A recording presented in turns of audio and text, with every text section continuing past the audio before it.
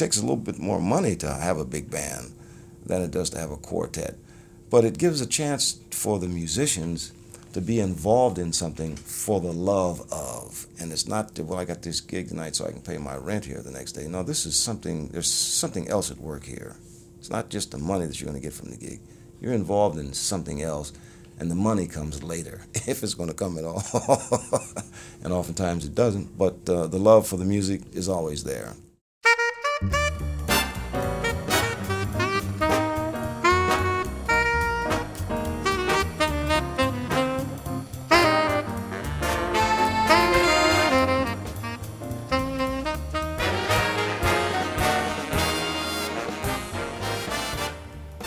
This is Jazz Stories. I'm Alexa Lim.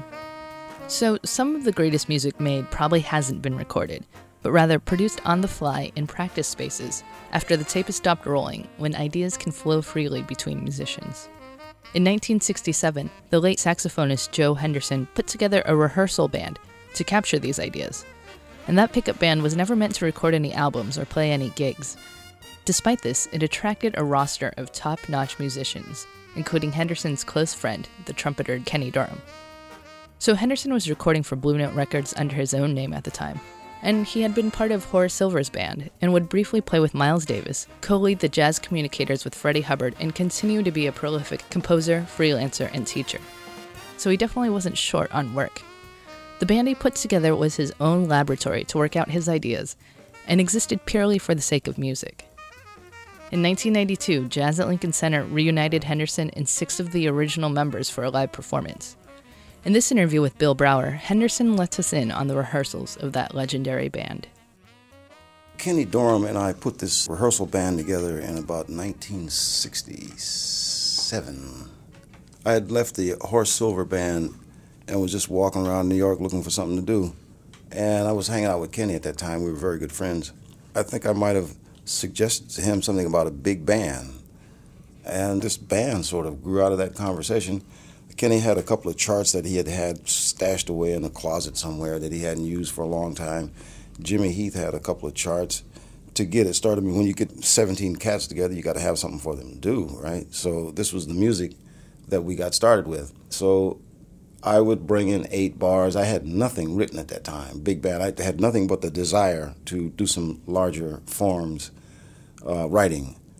But what putting the band together did at that time was it kind of offered a distraction to the guys that were associated with the band when the band got started. I mean, you know, the evils that are out here in New York at that time, they're probably still here, probably much more even around the world now. But these guys were just looking for something to do to kind of distract them from some of these bad influences that have a way of reaching into our existence. So we put the band together. We've got some interested people. I started writing some music. I'd bring in 8 bars of a tune. My tunes, for the most part, that I had recorded in smaller group tunes like Without a Song, Granted is another one. Isotope is another one. These are tunes that I had recorded with a smaller group on the Blue Note label. So rather than using tunes of other people, I thought I'd just use my own tunes and just kind of enlarge them. And I guess I kept growing as an arranger, and the guys were having great fun with the band. This really offered them something to do just to kind of pull them away from other things that they were getting involved in that they shouldn't probably be involved in. And for me, it offered me a way of learning about arranging, that sort of thing there. So the band wasn't put together to go out and eventually start to rehearse and then start to make gigs and maybe a record or two or something like that. No, it was just a rehearsal band. And just that the band started to sound so good after about 6-7 months that people who would come by the rehearsals were trying to get us interested in doing some gigs. You know, of course, the Cats had no problem with that. I was just wondering if we'd have enough music to get all the way through a set, much less a complete night of music.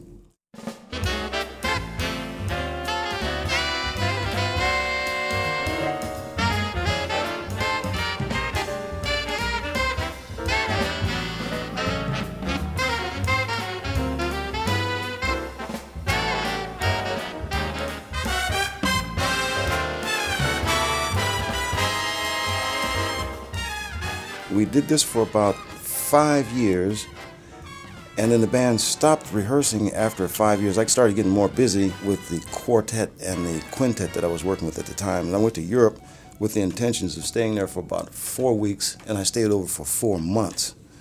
And when I came back, just getting the band started back again was just the most difficult thing at that time that I think that I'd ever done. So we just agreed to disband. And the music, this particular music, has been laying around since that time. And here we are 30 years later, nearly 30 years later, with an opportunity to rehearse it and perform this music in such a way that we never did, even when the band was together at that time. The band was made up of about 17 tremendously talented soloists. And they were also good readers, very good musicians with very good schooling backgrounds, that these people could handle practically anything that would come up jazz-wise, and probably more than that. But my interest was jazz-wise. And it was just to put a band together and experience writing with no preconceived notions as to what and how. I just started writing, and I figured, well, the logic will come. I'll know why I wrote that after I wrote it, and not so much as before. I've made this big plan, this big blueprint. It wasn't that kind of thing. The blueprint came after, and it was more fun that way. I mean, I wasn't bogged down by having certain ideas that I was going to try to have them come out one way or another with this big band. I just, what came out, the logic came after the fact.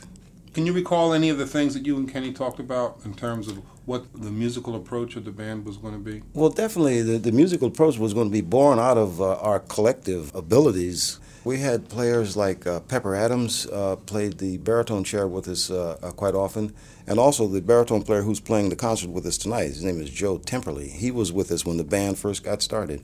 Lou Soloff is our lead trumpet player. He was with us from the beginning. Randy Brecker was with the band. Johnny Cole spent a lot of time with the band. Joe Farrell. Chick Corea spent time with the band. Ron Carter came in and sat in with the band. It was a band that everybody, a lot of the musicians around town wanted to get a taste of this, so they'd come down and play one of the chairs, you know what I mean? And in playing the chair, they would learn what the book was about. So if we ever needed to get a player, because one of the regular player couldn't make it, well, then it wasn't the case that there was somebody coming in and looking at these strange notes. They had seen these notes before, you know? I mean, this is not the kind of music that you want to have somebody up there sight reading. I mean, I wouldn't wish that on anybody. I mean, this is really challenging music, I feel, even today. So one way that you write for a band is you have to know the personalities that you're writing for. I mean, you don't want to write a bunch of high A's for the trumpet, and when you don't have a trumpet player that can reach these high A's, you got to know these people personally and know their abilities, and you write accordingly. And that doesn't necessarily hem you in one way or another. It's just more interesting to be able to write for someone, and you write according to the collective abilities of the band. You know, you try to make the music fit the abilities of the particular players that play in each one of those chairs there. Since I didn't know this in the beginning, I wasn't guided by that, you know. And Kenny, just having had some big band experience, I think since the days of Billy Eckstine, I think he spent some time with the Billy Eckstine band, because he used to tell me stories about the Billy Eckstine band, about when they would be traveling in various parts of the country. I mean, these guys would have to, I think everybody carried a weapon of some kind just to protect themselves from the things that, you know, sometimes traveling in the South, it wasn't so friendly down there, so you had to be ready to protect yourself there, you know. And then I guess one way or another, guys in the band would have differences sometimes that would nearly get settled in that kind of way, but it never came to anything drastic like that. I mean, he told this to me more in humor rather than something serious having gone down. But if Kenny had some things in mind, I didn't know what this was in terms of the band. Kenny didn't do any of the writing for the band. I think this chore was left up to me. And the charts that he had were charts that were written for him by someone. He just had these big band charts, which offered us some music to play. I mean, you got to have something for these people to do. Once you get them together, you got to have some music for them to play. And I had none at the time. Kenny had a couple of charts. Jimmy Heath came in with a couple of charts. And there we got the rehearsal started. So this gave me a little time to start to bring out some of these ideas that I'd had in my mind in terms of writing for a big band. I hadn't done that prior to that time. What kind of playing experience did you have with big bands? Okay. I had played with some big bands around Detroit. These aren't bands that have any kind of name. But good bands, though. And the experience that I got in playing in band situations all the way from high school, I guess, followed me on up to the point where when I assembled, along with Kenny, this big band, I probably brought some of that stuff to bear on the band that we had at that time. Can you talk a little bit about the specific musical challenge that writing these charts was, and kind of in relationship to going from the strong background that you had as in working in small groups and as an improviser, and then what do you have to do? What's your musical thinking? How does it have to adapt to writing arrangements like these? You have to have the desire, and you have to kind of want to do that, and I guess you have to have some kind of talent in that direction. I played in several different concert bands. I played in concert bands all the way from high school.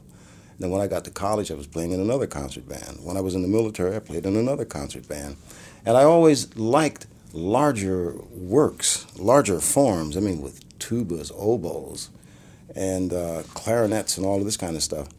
But I just never thought that I would be directing a band with this kind of instrumentation. I think I had something to offer there because I always liked this, even when I was in high school. I didn't know what it was about it that I liked, but I liked it. Playing compositions from Hindemith, the band compositions that he had put together. There was something about these larger works that I really liked that I couldn't get from a smaller situation, like a quartet, quintet, that kind of thing there. I guess you've got this reservoir of ideas that are roaming around in your brain, and you want to put them down on paper and then pass that paper out to the trumpet players or to the trombone players, in our case, the saxophone players, bass player and drummer. And you just begin to sort of try to spell out some musical ideas, and hopefully it'll make some musical sense.